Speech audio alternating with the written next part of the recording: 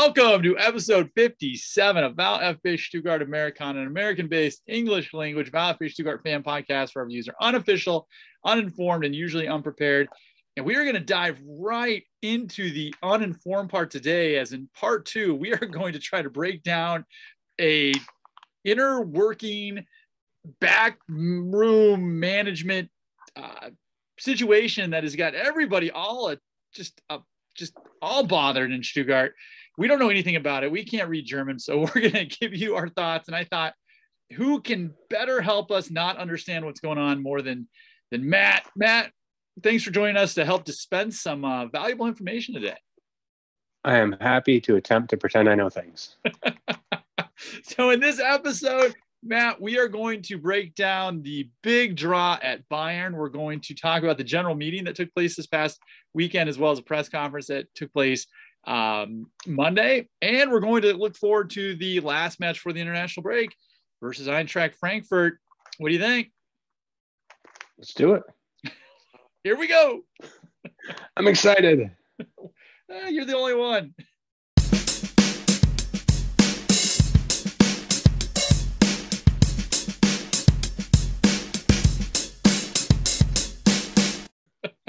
All right. So here in part one, this is going to be a really strange episode, more so than maybe most of our episodes, is because we're coming off the just sheer joy of the Bayern last second draw. And then there was the drama of the Monday press conference that we had thought we had all kind of escaped over the last few years with the current crew that is running our beloved Stuttgart. So we're going to be emotionally all over the place, but I think as Midwest Schwab said on the Twitter, don't forget about this game. And we shouldn't forget about this game. This was, Matt, did you know that we are undefeated versus Bayern Munich in 2022? That's incredible. I mean, I would consider this a 2-2 victory, and we should break out that old news clipping from the U.S. men's national team where Dempsey's pumping his fists in the air and it says USA wins 1-1 against Mexico. It was big. Did you also know that we are one of the 2 winless clubs in the 2022-2023 season? That one I did know. So maybe put the cork in the champagne a little bit. A little bit. Yeah. Oh, well. All right. Well, going into this one, we didn't break this match down last week because we were on Schalke America last week. And thanks a lot to those guys for having me on. Unfortunately, people were able to watch the video and see what the face behind the radio here, and that was, I'm sure, disturbing. We lost 3 followers as soon as that video posted. So, I had an opportunity to watch most of it, Travis, and the Schalke America guys do a phenomenal job, and I thought you were great on the show, and it was really fun to listen to the back and forth there. So good job, Travis. Oh, we just lost another follower. Thanks a lot, Matt. Dang it. It was a lot of fun. It made me think someday I wonder if we'll ever advance to the actual, because they asked if we had a YouTube channel. And I think I had to ask them, what's a YouTube? Because our tech skills. And I was like, I wonder if the world is ever ready for a 6'8" giant like yourself and a Roman-esque figure like myself to actually be on video. And I don't think the world's ready for that. That my room that we're recording from certainly is not. All right, so going into this one, there's not much to break down. Everybody knows Bayern Munich's one of the best teams on the planet. Stuttgart has something like 1 win, 2 draws in the last 20 meetings. So this isn't typically a friendly place for Stuttgart to go to.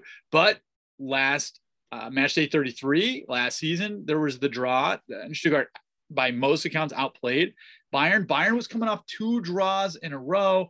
I told the Schalke America guys I was not expecting much going into this one. I picked Stuttgart in our predictions last week because the odds makers were giving Stuttgart 2.5 goals. I figured, well, what the heck? As did you. This is the match where you really have no expectations going into it. Did you have any expectations going into this one? I didn't really. I was just kind of hoping that we wouldn't get kicked too hard. It was sort of a knot in the face approach to the game. And to see us come on, I picked against the spread, really. I thought we've been playing reasonably well defensively. Mueller's been playing pretty solidly in goal. I thought we'd hold them within a goal or two and come out with a Vegas win. The Vegas one. Yeah. Saturday Night Live used to have a skit where they would do great moments in the spread. And they had the Buffalo Bills, who famously have never won a Super Bowl. They covered the spread one year and they were carrying Marv Levy, their coach, off the field, even though they lost by 2 touchdowns. But yeah, I thought we would hang in this one. Like I said, our defense has been quite stable. And, there's something to be said for having a lot of continuity. All those 4 of those guys, Mueller, Ito, Anton, and Dino are all the same guys who played last year. So they're playing really well. So yeah, I thought we'd do all right in that one. There's no big lineup surprises outside of Vagnemon had the red, so he wasn't going to play this match. Egloff and Furic were on the bench, which meant Karazor and Tiago were in, and the new signing Seru Girassi was in as well. Here's the thing that struck me. I knew with Karazor going in there, you knew we were going to play a little bit more defensive, and when you put him in, you're sacrificing offense for defense, basically. But he's much more stable. Yeah. I was really surprised that he was able to play a full 90, as was Girassi. Neither of those guys had played much. Karazor because of legal issues that he had put himself in during the summer. Girassi because he hadn't played much for his French team when he had come over here. I was really impressed that both of those guys not only were able to start, but were able to play a full 90 minutes. Yeah, I was looking at the box score after the game and was trying to remember the last time Karazor played a full 90 for us. And I couldn't recall. But I think it was a smart move by the coaching staff. You're not going to go out guns blazing against Bayern, even if they are playing kind of a B roster, which is mostly what we saw. And even with, they've been struggling lately, if we're honest. But yeah, I was really surprised to see both those guys and going the full 90. Yeah, I was just, it was impressive though, because they came on and the defense, the kicker ratings came out and the defense just played outstanding. Mueller was rated a 2, Karazor a 2, Dino at 1.5, Anton a 3, Ito a 3, Endo a 3.5 was the lowest of the defensive players that are strictly defense. The thing that as the match started, it was just a very compact playing in their lanes, not allowing Bayern to get in the middle. That's the big thing that I noticed as the match started, especially those first 30 minutes. And it was working. I got about 30 minutes before the Mouse House decided that I didn't deserve to see ESPN anymore. And yeah, for the first 30, it was kind of a boring game, if I'm honest, but it was boring on purpose on our part. And we were just stopping Bayern from doing anything and looking for little holes, which they weren't giving us. So we'd boot the ball down the field and lather, rinse, repeat. And that's fine as a strategy against Bayern Munich. It's not exciting, but it's effective. Right. And it's not to say that there weren't some scary moments. Mueller, let's just shout out to him again. He played in another outstanding match. The 2 goals that he gave up, I don't think you can blame him for either of those goals. He had a double save in the 30th minute. The goal that Matthias Tell scored in the 36th minute was just a great, I think it was a deflection off Ito, I think, that went in. We did help make history be made. The youngest Bundesliga scorer ever scored against us. So, I mean, yay. Yay. Yeah. So, by and large, I was really, really impressed by Mueller and what I saw for the game, what I saw in the highlights. And I know bashing on Mueller has kind of been my thing, but he's been fantastic this season. He's in the first 6 matches, he has been just a rock back there. And that's not what we were used to seeing last year. So he had that double save in the 30th minute, then Bayern goes up 1-0 and you're like, all right, here we go. But the score stayed 1-0 going into the halftime. I was surprised that Tiago came off because of how well he played last year. But I think I'm just so stuck on how well he played last year that the reality is Tiago just hasn't really had it so far this season. Which one of those do you think is the bigger story? Furic playing well or Tiago just seeming to be in a bit of a slump? I'm more worried about Thiago because he was such a impactful player last season, and he has been kind of toothless and listless, and we haven't seen him much really. The first 2-3 games of the season we saw him, and he was just kind of there. Mm-hmm. So it was interesting, and then he was sick, Right. but it was interesting to see him back in the lineup, which is good. And Furch, I don't know what it is about Chris Furch. I just like him. I smile every time I see that he's going to get out on the field. I feel like he's a creator of havoc in good ways. Mm-hmm. And that makes for fun football. Yeah, I struggle with Furch a bit. I don't know exactly what position he plays, if he's on the wing, if he's in the middle there. He seems to play well off the bench coming in, as opposed to starting. I'm concerned about Thiago as well. I mean, somebody's put it on Twitter right now that if the season had ended today, because Stuttgart has the purchase option on him, would Stuttgart buy him for I think it was around 14 or 15 million euro? And the answer is a clear no. I mean, it's just not going to happen. So I'm hoping he gets out of the slump. I just don't know if it's a system thing, if it's because he's sick. What's going on? I like Tomáš a lot, but I would really kind of grit my teeth if we paid 14 million for him. Yeah, it's been a bit of a struggle. Let's get back to Furch, and let's get back to actually the big talking point in the match. After halftime, there's a turnover. Furch gets the ball, but there's a slight tug on Kimmich. He passes over to Guirassy, who we think scores his first goal, but it's VAR overturned. I don't know if you saw the highlights of that or saw a bunch of the slow motion on Twitter. There's a lot of stuff going down that trying to wish Joshua Kimmich well after the major injury he suffered with the very slight tug that Furch had on him. Sven came out and was just dead set against that. It was actually really kind of funny. He said the goal was regular.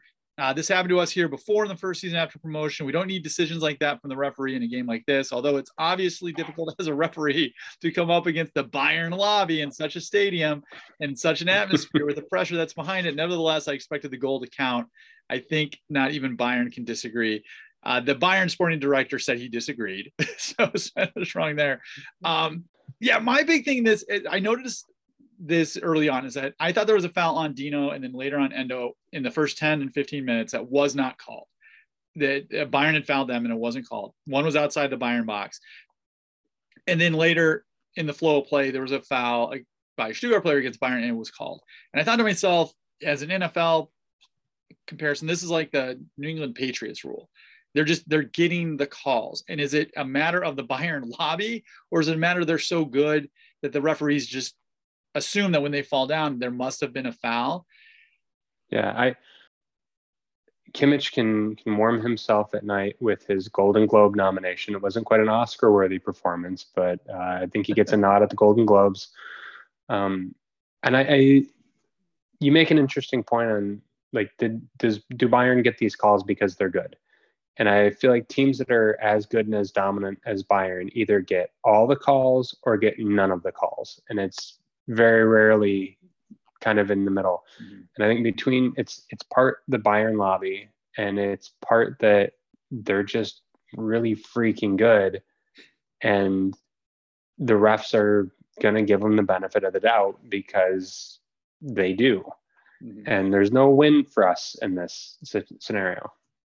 Yeah, so that was a 52nd minute, and my thing was similar to the Joshua Wagnermann red card, that if you're going to call that penalty against Furch, you've got to call that all day long, and you have to back it up elsewhere. The referee in this game actually had one of the lowest ratings I've seen by kicker, a 4.5.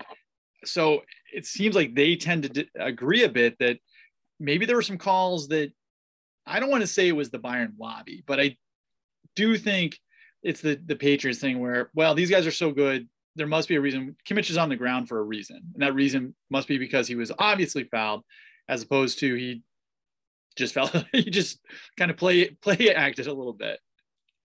There's probably some unconscious bias going on, and such is life. What are we going to do about it? Yeah.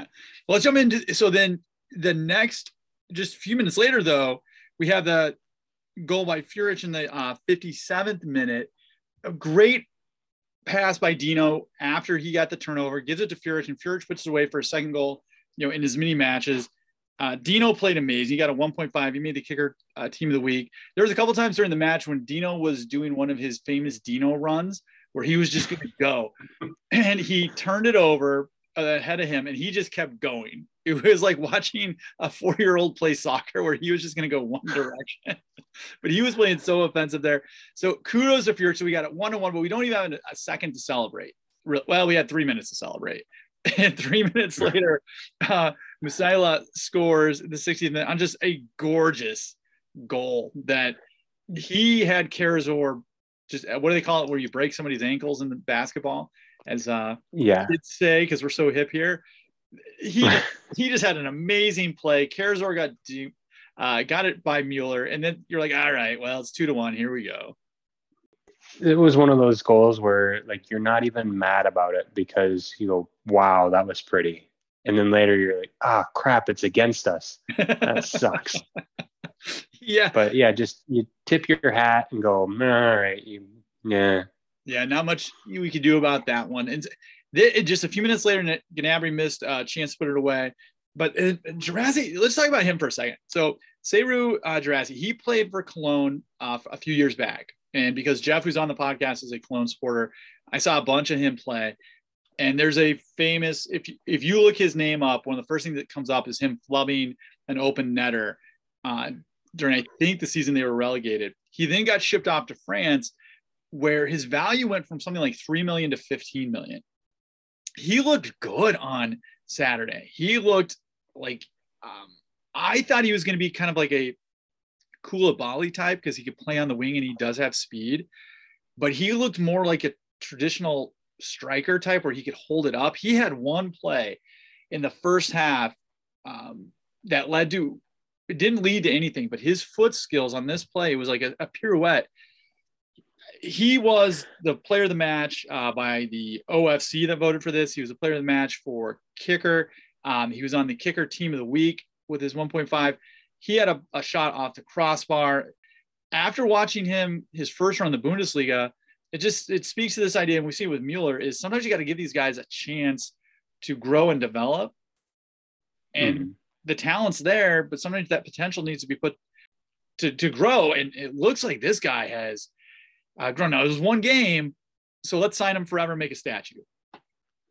I've contacted Adrian already and told him to design the statue, please. That pirouette move, though, I just want to take a second on that. It was just like, you don't see guys in Stuttgart jerseys make that move that often. And then he got the ball out to Silas, who promptly booted out into the stratosphere. But it was just, a lot of promise, a lot of hope for that guy. And it'd be great if we saw him hang around for a few years and continue to do things like that that make us tingle uncomfortably. He almost had a hat trick because somewhere in the 70th minute or so, he had another goal, but this was a clear foul. I think it was Furic that fouled the Bayern player to get the ball back, and Guirassy put it away. But that was not very controversial at all. So let's get to the next controversy of the match, which really wasn't much controversy, even on the Bayern side. So time is running down. By this point, Egloff had come to the match as well. Dino was out. Stenzel was in. We had Egloff in. Endo was out. So we're going all offensive. And two thoughts are going in my mind. I'm like, yes, let's go for it. Also, no, goal difference might matter this season. Let's just park it up. So Egloff, who we all love, comes on. He has a great run down the left-hand side, crosses it into the box. Guirassy goes to kick it, but he is kicked. I think we got a little lucky because I think he kicked it out of play first, but then the Bayern defender De Ligt hit him, clearly hit his foot. Mm-hmm. So he's down on the ground. They VAR it. They make the right call according to everybody. We got the penalty kick there. I don't know. Were your thoughts, was it as clear as I'm making it sound? And the second part is, were you surprised that Guirassy was one who took the kick. Because sometimes when the guy is fouled, there's this, I guess, tradition where he's not supposed to take the penalty. I thought it was a pretty clear foul. When I saw it on the highlight, I knew it was a foul because it had already happened, but I was also thinking if I saw that live, I would be saying that's a foul and we're not going to get it. Just because that's how things roll. I was really surprised to see Gerasi take it. To my understanding, typically there's like a list of like, here are our 3 penalty takers if we get one. And maybe he's got a history of doing this that we're unaware of, but just the fact that the brand new guy on the team is taking the penalty, I found really shocking, but huge credit to him. He put that ball somewhere where not even Superman Manuel Neuer could get to it and do anything about it. Mm-hmm. If you can get a penalty in the top corner, it's game over for the keeper. It is a ballsy move to go there. And if he goes there, totally. I think statistically it's almost unblockable. Like the goalies just can't do anything about it. And he had that one that was off the crossbar 20 minutes before that Neuer couldn't move on either. He had 2 shots. Mm-hmm. So yeah, I was kind of looking at the lineup. I don't think there was anybody else because Silas had already been pulled by that point. So outside, and Tomas had been pulled, and those are the 2 guys. So you're really looking at Juan Pereira, who's a kid. So I guess it had to be Gerasi who was going to do it. I just thought, I was like, this is all panning out to set this guy up for like some kind of Simone Terota failure where this is all we're going to remember. Was it Shadrach Akolo who had a chance to tie a match against Bayern Munich a few years back because the Christian Gettner and those older guys didn't want to take the penalty. And so he took it and he missed it. And we ended up losing that match. I was kind of worried. I was like, the new guy. But it all worked out. It was an amazing penalty kick. We go 2-2. The whistle blows. We're able to walk out of Bayern. And I don't know if you saw, the players when they went to the traveling fans. Hats off, by the way, to the 6,000 plus traveling fans who not only filled the traveling contingent that they were given, but also bled over into the famous kind of T-Mobile sign that Bayern has on the one sideline there. They were loud. Mm-hmm. I don't want to say they were louder than the Bayern fans because the Bayern fans are pretty loud, but they made their presence felt. And it was just so awesome to see all the guys line up in front of them and just see so happy, especially like Borna Sosa, how pumped he was. And Borna's here for probably the whole year now. And just to see how into it they were, how excited they were, and just how much they deserved that. Heck, we deserve that. Mm-hmm.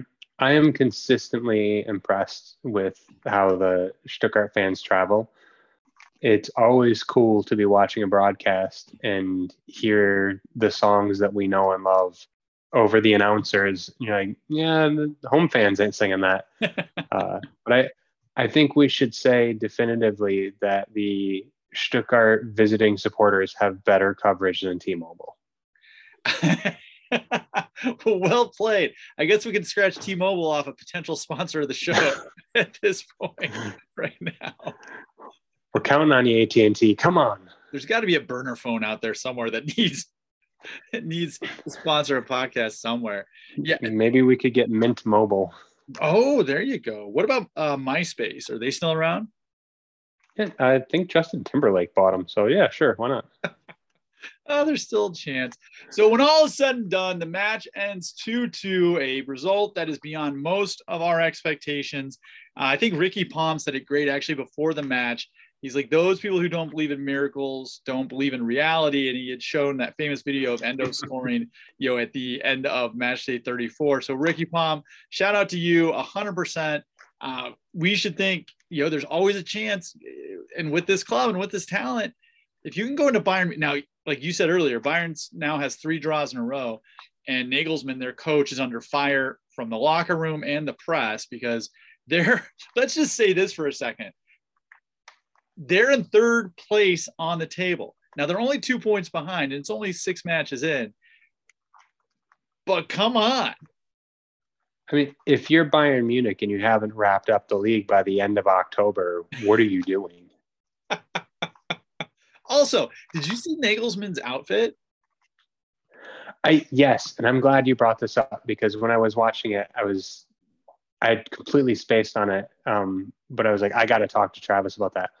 What the heck was with that jacket? It's like he had the hood origamied, so it looked like some sort of weird sci-fi outfit. Like, had he had a scepter and weird sandals and been making a pronouncement in front of a green screen, I would have gone, yeah, all right, that's the next Thor movie. Yeah, it looked like Gandalf's beard was behind him the opposite direction. I don't know.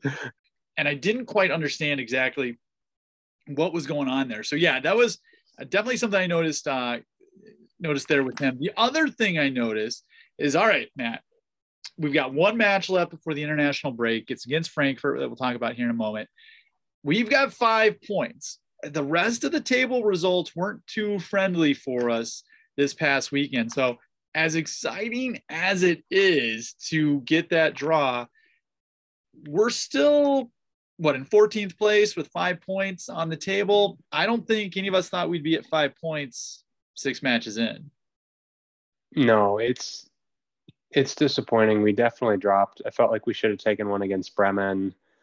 I don't even want to look at the schedule because it's just going to bum me out. I was hoping really for probably 6 to 9 points out of the first couple games, and so we're definitely feel like we're behind schedule. Yeah, I think 8 would be. I think 7 would be fair. I think there's 2 points out there that we dropped, somewhere, whether it's the Bremen one or I think Cologne was right for the taking. Schalke as well. So I think there's 2 points out there that we should have gotten. And it's just funny how 2 points can make such a difference. We're talking about Bayern. They're about to have a fire sale because they're in 3rd place and they're 2 points behind. I mean, you hate to say it. It's a bit early to be panicked, but we're Stuttgart supporters. That's what we do. So panic is our thing. It is. All right, Matt, let's move on to part 2 really quick. Let's talk about that next match.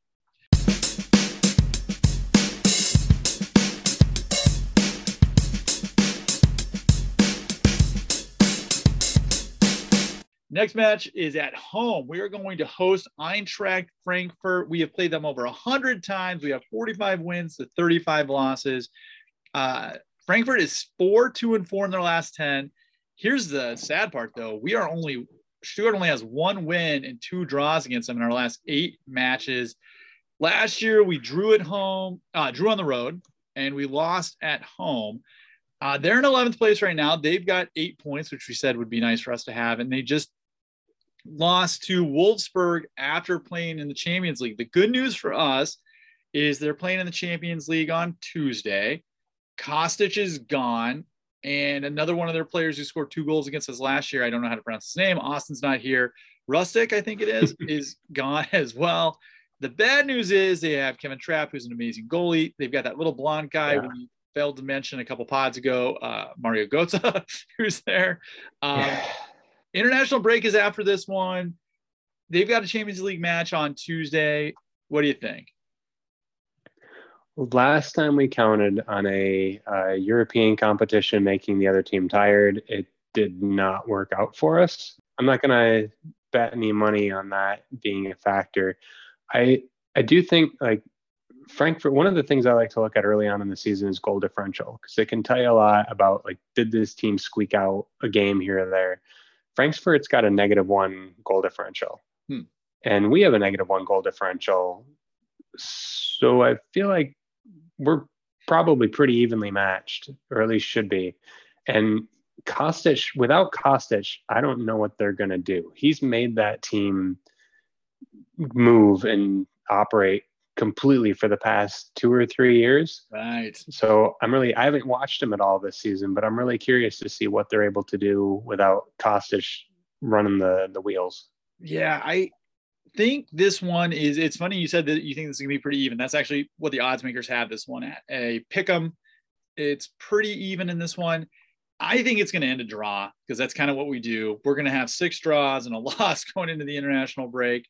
I'm not super impressed with them, but I 100% agree with what you said. Is the last time we counted on some kind of European weariness, it didn't work. I remember 2 years ago, Hoffenheim had like 9 of their players out because of COVID. We didn't win that one. So Yeah. I don't know.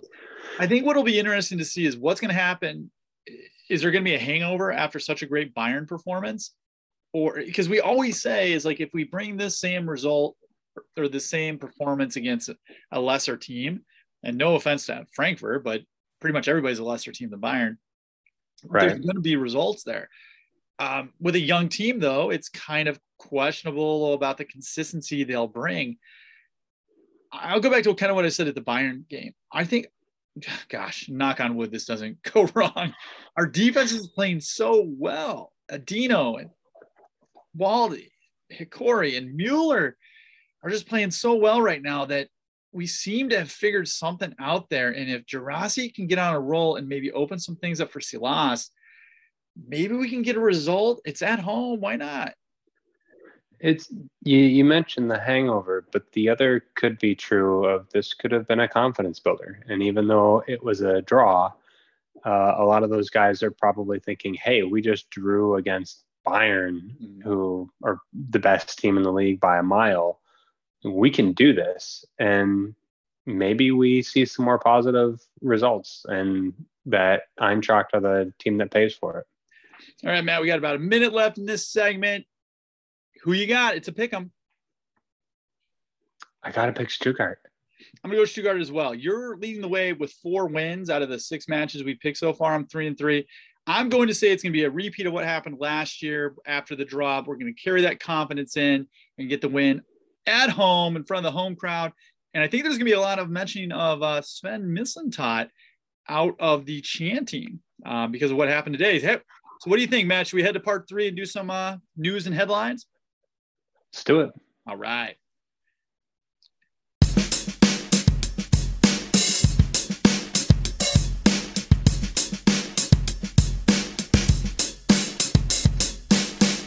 All right, welcome back to part 3, news and headlines and questions. Matt and I were talking off the air about how much self-confidence we have in this program. So this should be pretty good. All right, so first off, we'll get to the news and headlines, and then we'll dive into the questions. Here we go. There's a lot that we could dive into. I do want to touch on some of this stuff before we get into the big news, but first off, Kalajdzic and his ACL. We had Philip Clement, Klimowicz, Mola, Fahir, Baez, Alexis Tibity, and Roberto Massimo all were loaned out or sold. We have the Pokal that we're going to play against Bielefeld at home, which is awesome. Mm-hmm. Those are, 4 stories there. Any thoughts on any of those before we move to the general meeting info? I mean, the Kalajdzic news is just heartbreaking.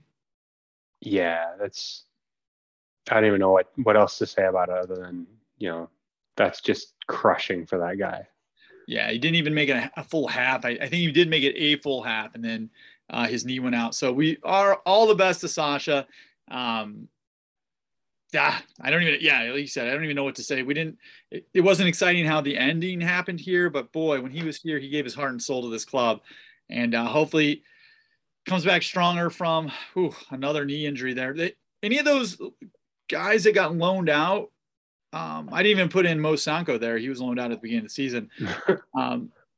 Any of those guys stick out to you? Any farewells you want to say, or? I was a little surprised to see Mola get loaned out because I feel like he's a really versatile defensive piece. He can play the defensive mid or a fullback role. So that was a little bit of a surprise. I thought Tibity would get a little bit more of a run with as much as Matarazzo was playing him last season. Mm-hmm. I didn't think he was ready last season, but I thought Reno might decide, hey, he got some time and he didn't explode on the pitch. The most surprising one of all, though, is probably Massimo. Yeah, right. Yeah, he ended up going to the 2nd division in Portugal. So there's some weird, I think his was a position situation. There was just too many people that played a similar wingback position that he played. Yeah. Tibity, I think, was a disciplinary issue. He had a lot of discipline issues at the end of last season that prevented him from playing. Omar Baez and Vahid Fahir, who I was really high on both those guys. I think it was a fitness issue for both of them. They don't seem to be ready for the Bundesliga.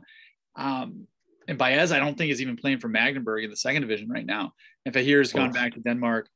I'm with you on the the Klimowitz one, I'm glad he got loaned out. He needs to get some playing time, and the club has a lot of faith in him. They actually extended his contract, so I could see him coming back.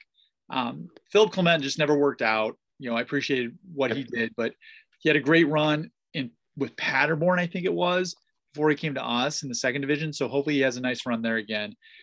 I'm with you on Mola. When he left, that really depleted whatever depth we had at the defensive positions, and to the point where they were looking to try to get some kid out of St. Pauli, I think it was. And the Mola loan has a purchase option that is pretty low. And it's almost a given that he's going to be purchased by the championship club that he's with, Blackburn in England. So Sven said we needed to downsize the lineup a little bit, or the roster a little bit, and certainly did with some of those guys. But all of them but Clement and Mola are expected to come back. So, hopefully they have a good run, get some time, and come back a little bit strong. I'm excited about the Pokal match against Bielefeld. The Pokal is probably the one event that, with a little bit of luck in our lifetime, our club can win. So I've got about another 27 years on this earth if I'm lucky. Why not start now? It's a match against a Bielefeld team that's struggling in the second division. It's better than Augsburg, who has to play Bayern. I like the Pokal. I think it's a neat concept. A tournament inside of the season is cool. I don't like playing Bielefeld because I feel like Bielefeld is one of those teams that always does better against us than I feel like they should. And I feel like even when we were in the second division with them, or when they were in the Bundesliga last time, they were terrible all season. And I don't think we beat them either time we played them. I know.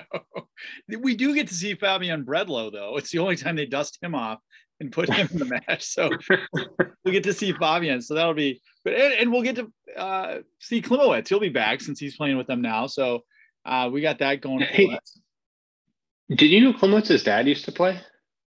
I have to look that up to confirm that, sir. That is one of the downsides of not playing this year, is that we haven't heard the announcer say that 7 times per match. Oh, Klimo, we miss you. All right, Matt, let's get into the nitty gritty. Now, this is going to be really good because this reminds me of that episode we did last spring when Hitzelsberger and Klaus Vogt had the power struggle, and you and I tried to break down the inner workings of how Bundesliga clubs work. We used your love of data privacy, my love of being pedantic and trying to teach people and talk too much. And I'm pretty sure it was one of our lowest rated episodes ever. So let's see if we can repeat that again. I bet we can do even better this time. I know. It's so quantifiable. All right. So there was a general meeting on Sunday. It was pretty tame. Only 500 supporters and members showed up to it. I remember Godzilla, who runs the Reddit page and is on Twitter, the Stuttgart supporter, said he didn't go. There was no big issue. There was no big thing to talk about. Yeah. And everybody agreed. But something was revealed at the meeting that Alexander Verel, who is the new chairman of the soccer team, of the football team, revealed that there are going to be some new faces that are actually old faces that are going to join the club. So here's what happened. So the future of Sven is unclear. He has a contract until the end of this current season. And Alexander Verel announced that they're going to have talks, but they haven't had talks yet. And Sven has been pretty open about that. So Philip Lahm of World Cup and Bayern fame, and Sami Khedira, who played for a number of internet teams outside of Germany and was on the World Cup team, are both going to be advisors to Verel. Now, they both have Stuttgart roots. Sami Khedira played for the 2007 championship team, and Philip Lahm played 2 seasons, I think, in the early 2000s for the club before going to Bayern. And they're going to only act in an advisory capacity for the board and executive committee. And the duo should bring the view from outside into the club. So one of the things that Verel wants is some outside views on how Stuttgart can improve. The big surprise was Christian Gettner was brought in as well. Now, Christian Gettner was part of the 2007 championship squad as well. He's the answer to the trivia question, one of the only players to win the Bundesliga title, not having played for Dortmund or for Bayern. He played for Stuttgart and then later for Wolfsburg. But his exit wasn't too ceremonious. And Sven was actually the one who did not extend his contract when we were relegated the last time down. He's going to be working in January in the operational business as head of the licensed player department starting then.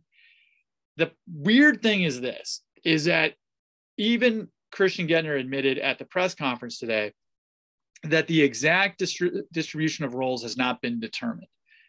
He is to work under Sven Mislintat.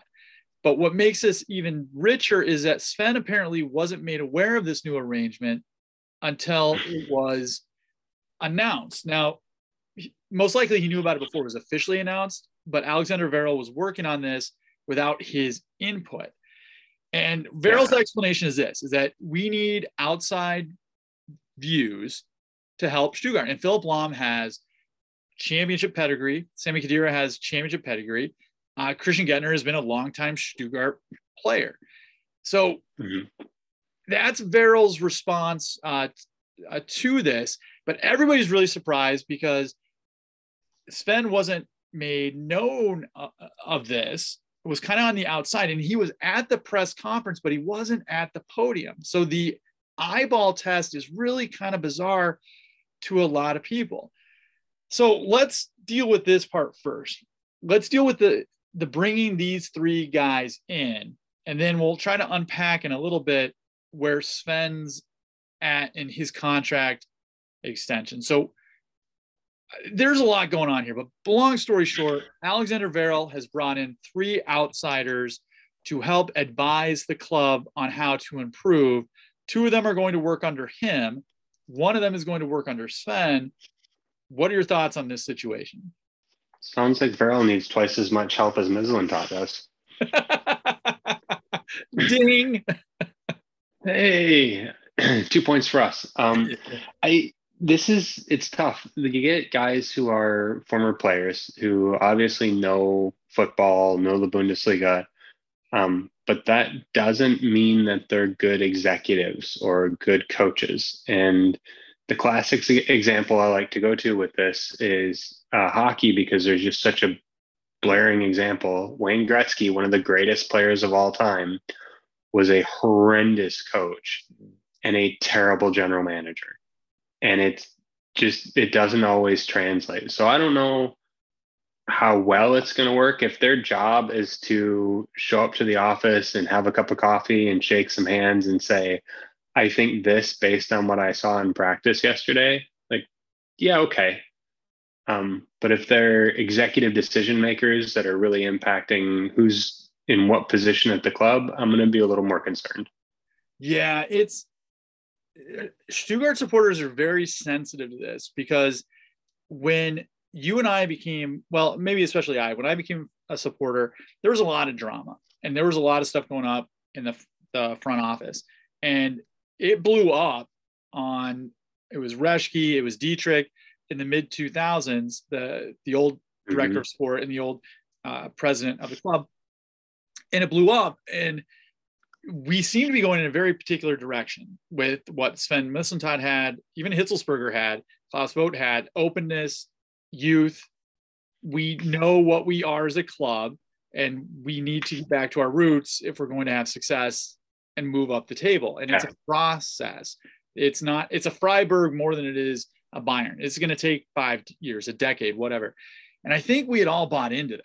And I think you had seen the support for the club increase in terms of membership, in terms of just the stuff that I've read on Reddit and Twitter has been so much more positive over the last couple of years. And the seasons haven't been, let's be honest, haven't been that great the last really year and a half. No. So I think we all love Sven. It's as simple as that. We all love Sven. We love his vision. We love the players he's brought in. He turns a profit on a lot of guys. Not everybody's a hit, but he has more hits than misses. And the optics of this are bizarre. And bringing in somebody to work under somebody, so bringing in Christian Gettner, who I don't understand why all the supporters don't like Christian Gettner. I'll admit I'm completely ignorant of that. I don't understand. But bringing in anybody to work under somebody else, and that somebody else doesn't know about it or agree to it, seems Yeah. really weird. So the Gentner thing I thought was fascinating. And I did some Twitter spelunking to try and get to the bottom of why people are so anxious about Gentner. And the gist of it, it seems to be that Gentner was an old boy, like old boys club kind of guy. He was all about the old guard. And if you'd been there and you'd put your time in, that was more important as a player, that was more important than your ability on the field. Mm. And so the locker room culture was one of, if you haven't been here, it doesn't matter. And pushing guys out who hadn't been around the block a few times, kind of protecting his buddies who maybe were underperforming. And that could explain why for a number of years we were wondering, how come these young talented players who come on and do great then shuffle off for parts unknown. And it also, another thing that I thought was really interesting is somebody in one of the Twitter threads I was reading pointed out that Gentner was a guy who would tank a coach. And like, look at how many coaches Stuttgart had while Gentner was the captain.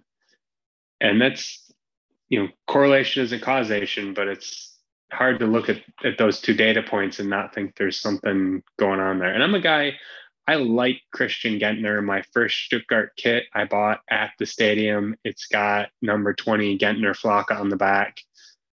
He was the captain for most of my early fandom.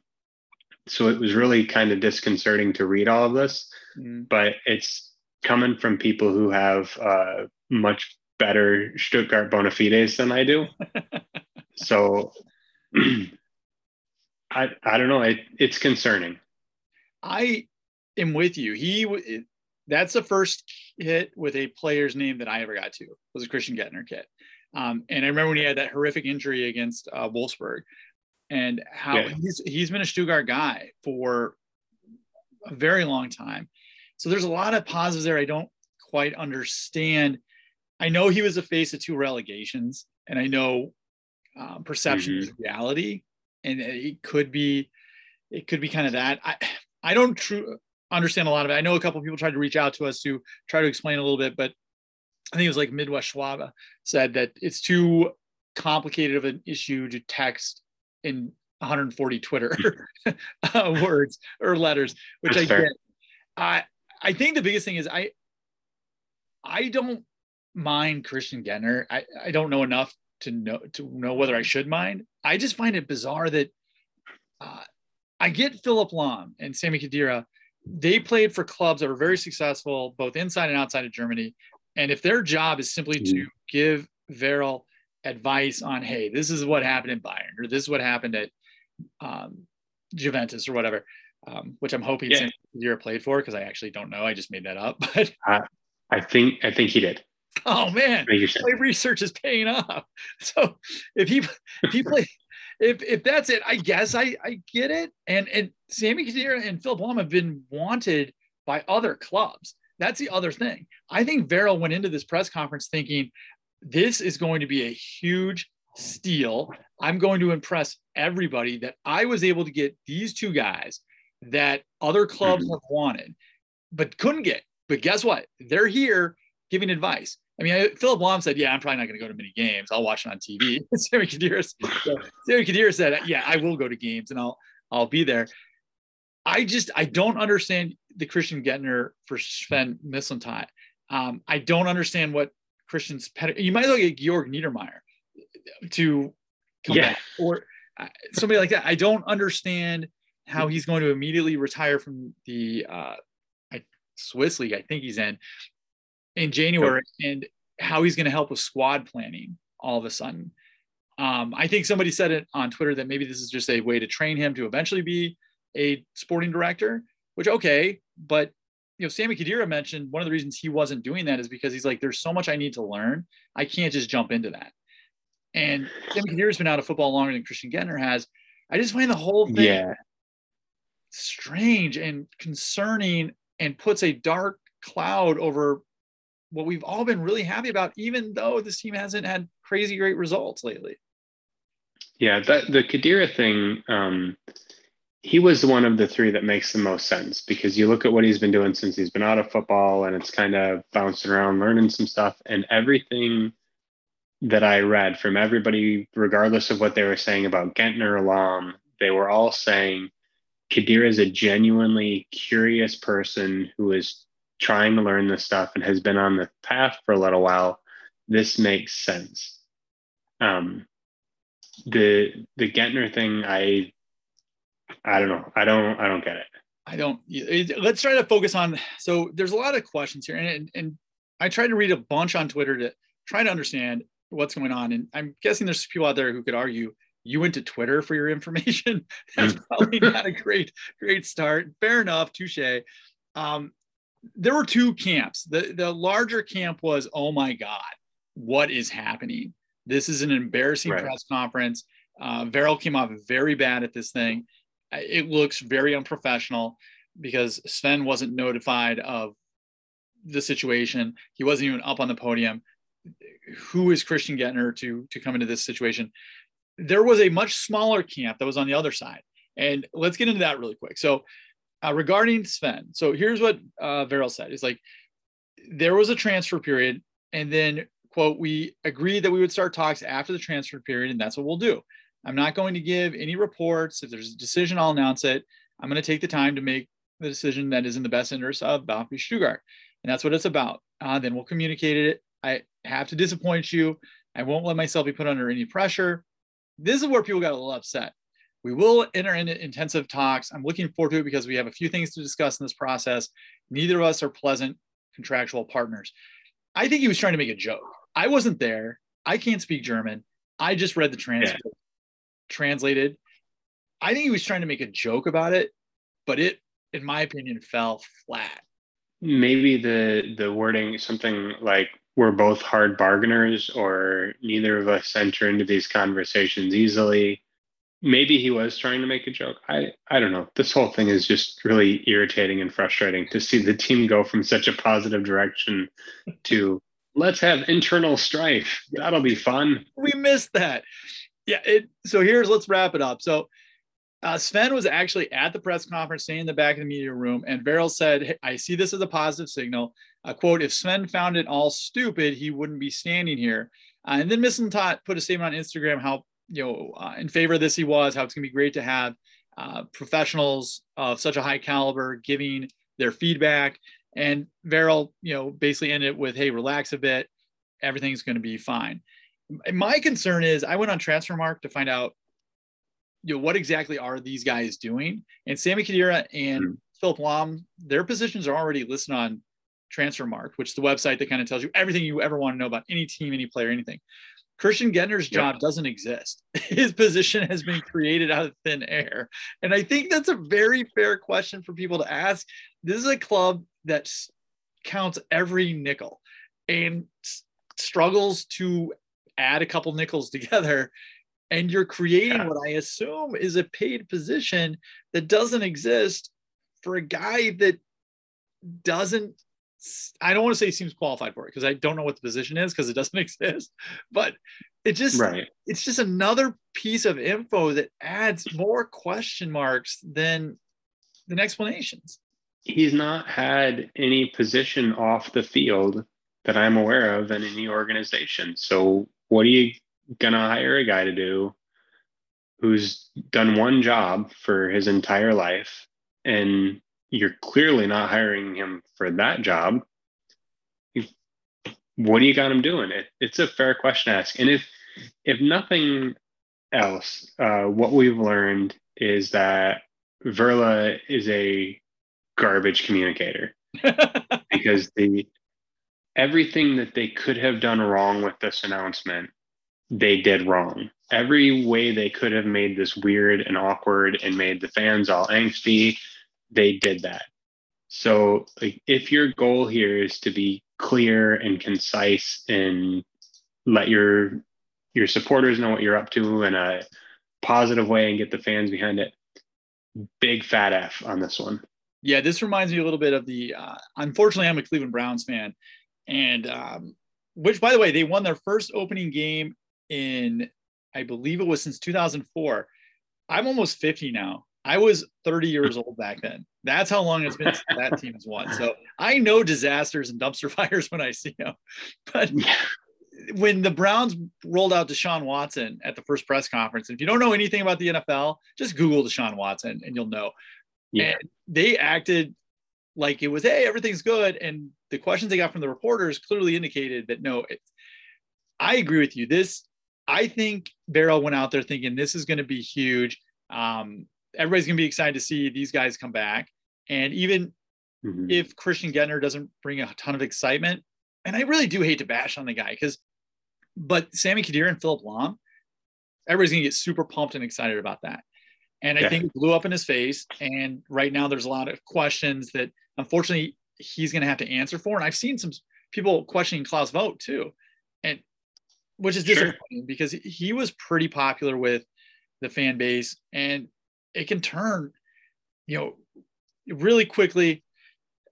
Let's try to focus on the positive though, is like some people on Twitter said, and Verrill said it himself, is that, we're going to enter the negotiation period now. And it's at this point, now we'll find out what's happening. I would imagine we'll get some good news in the next 2 weeks because we have the international break coming up. And I'm guessing if we don't hear anything by after the international break, I don't know what the odds makers have this one at, but if we don't hear anything in the next 2 weeks, I don't know if Sven's coming back after this season. I think if we don't hear anything in 2 weeks, it's time to reasonably start getting concerned. Right. So, but so as just to continue to beat this dead horse just a little bit. So, as you said, there was an opportunity for a lot of excitement here with Khedira and Lahm coming back. And even if they had done this right, it could have been like, we got these guys and just announced them all together, and people wouldn't have probably gotten quite as angsty, but just the ham-fisted way that they handled this, just like the Browns saying, we brought Watson in. He's fine. We fixed all of his problems. Everything's great. Like, no. Right.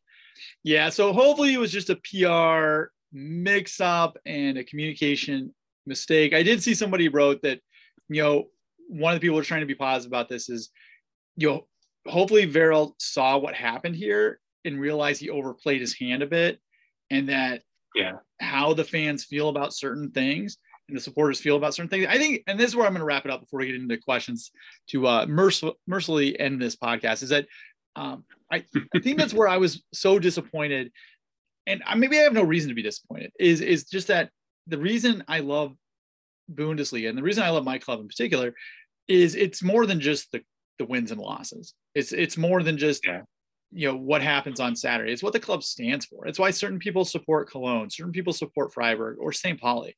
And if you're a person who hates the environment, hey, there's Dynamo Dresden for you. You can get one of those clubs. I mean, there's right-leaning clubs too for those of you that are out there. I love that our club stands for something. I've really loved this 2.5, 3 year journey we've been on, to where what we stand for is youth and exciting football. And I don't want that to go away. And since we've been doing this podcast, that's really all we've known, is that kind of that brand. And I guess that's where my disillusionment sets in. And hopefully it's just the moment as opposed to what's actually going to happen. And it'll all, turn out for the best, and Sven will sign a 30-year contract and it'll all be good. Let's get into the questions really quick. Captain Armadillo says, don't worry about Sven at all. The story was probably leaked to strengthen Valpy's position in upcoming contract negotiations. He ain't going nowhere. With the tie that felt like a win, he wants to get back in the match. Is next weekend the time for 3 points finally, or will we collapse again and spend the rest of the season worried about relegation? Captain Armadillo, I say yes to the both of those. We got to get 3 points. But looking at the table, I think we're just going to be in the relegation zone all season long. Sven said it earlier. Our first place is 13th. 13th place right now is 6 points. 15th, 16th place is 5 points. It's going to be a tough slog all season long. I think we need to get 3 this weekend just to settle everybody down. I think we can get 3 this weekend, but I think regardless if we get 1, 3, or 0, this is going to be a constant refrain most of this year. I'm with you, and I captained everything you said. I think we will hover right in that 12 to 15 range for the season. Just like get comfortable here. This is what life's going to look like this year. Bluty has asked, do you think Valverde is currently on an upwards or downwards trajectory after the Bayern match / considering the recent news? I'll let you tackle this one first. I think we're on a forward trajectory, Bluty. Always forward. Forza VfB. There's nowhere to go but forward. I'm going to say upward because we did a thing against Bayern that we haven't done against anybody in quite a while, which is play a really solid, tight defensive game and take advantage of opportunity on the counter. So I think that's a real thing to build off of, and I feel like that's something Matarazzo can build off of and will. I agree. I think somebody said it earlier. I like always saying somebody said it. That way I don't have to give credit to anybody. Kind of play it off as my own idea. Is that these draws, while not fantastic, they're at least points that we're stacking up that we weren't stacking up last season.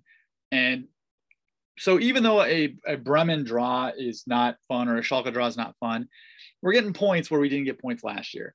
So I think we're on the upward trend as well. We've got some matches we can get points against, and we've proven we can get points against anybody. So I think things are looking in the positive when it comes to the play on the field. And part of that goes to our last question. Flabby Viking Robin asks, any ideas on how we get the old Silas back? I miss him. On a lighter note, how good did Gerasi look? How and with which players do we best complement his skill set? I think this question is kind of together. I'm excited to see how Silas and Gerasi play. I was really impressed with him. We talked about him earlier in the show. He showed a lot more than I expected. I don't think it's a one and done situation. I think he has a particular skill set that we're lacking right now. I think Silas is just him getting back into form. And it's just, it takes one or two shots that get past the keeper, and all of a sudden he's the old Silas. I think as the season goes on, his finishing will get better, but especially his touch will get better. And I think it's slowly gotten better the 6 matches we've seen. The ball isn't bouncing 7 feet away from him anymore. He still has to get better at that. So I think it's just time, Flabby. I think it's just some time with him, and hopefully having Gerasi there will help take some attention away from him so he can do what he does so well, which is just sprint down that side, do some one-on-ones, and put some goals in the net. I think time, and he needs a little bit more space. Teams have been able to collapse down on him a little bit more than normal the last couple of games because there hasn't been a counter. And we've talked about that in the preseason, like the idea of Silas and Tomáš up top, wreaking havoc. I think the new guy can be just as effective and maybe more effective since Tomáš has been kind of struggling a little bit. Yeah, I think Gerasi is just more of a natural number. What is it, number 9? I was kind of surprised they gave him the number 9 jersey, by the way. But he's just, I think, more of a natural there, where I think Thiago is trying to find his attacking position at this point. I don't know if you can put him up front. I feel like he's best as a number 10, as kind of a poacher attacking mid guy. And maybe we can see him in that role now that we've got Gerasi, and let Gerasi and Silas run at the defenders and get them out of position. And then Tomáš slide in behind and make them pay. It's going to be exciting because one of the downsides of putting Kerzor in is you can't put in, whether it's Egloff or Furic or whatever, you have to make a sacrifice. And it's probably going to be that Thiago, Egloff, Furic triangle at some point. But then Vagnemon's coming back next match. So where does he go in? So it's going to be interesting to see where we put it. It's just, I think we need Ada Kerzor in there because he brings a leadership that this club just needs. And Valdi Anton does great with it in the back, but Kerzor is more up there in the middle. I don't know who you take out. I'm excited to see who we put on the field this weekend. But yeah, Gerasi looked great. Silas, I think he just needs some more time. And hopefully we get those that 3 points this weekend. So there's nothing worse than going into the international break with a loss. So come on, guys. Yes. Make it a feel-good weekend. Give Sven a contract extension. Sign Georg Niedermeyer to the liaison position. Get Daniel Ginczek and Martin Harnik. That's who they should have gotten. Ginczek, Martin Harnik, Georg Niedermeyer, the whole crew. I just shuddered. I'm not shuddered that, no, please. Pablo Maffio, bring him back. He loved it here. I'd take him over Harnik every day. Oh, no, Martin, don't listen. If you're listening, though, we do need a podcast sponsor, so give us a call.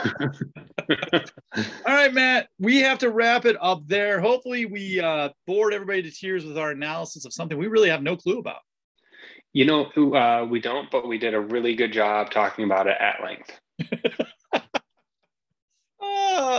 All right, folks, join us next week when we decide to discuss, I don't know, what? The stock market. Oh, yeah, that'll be good.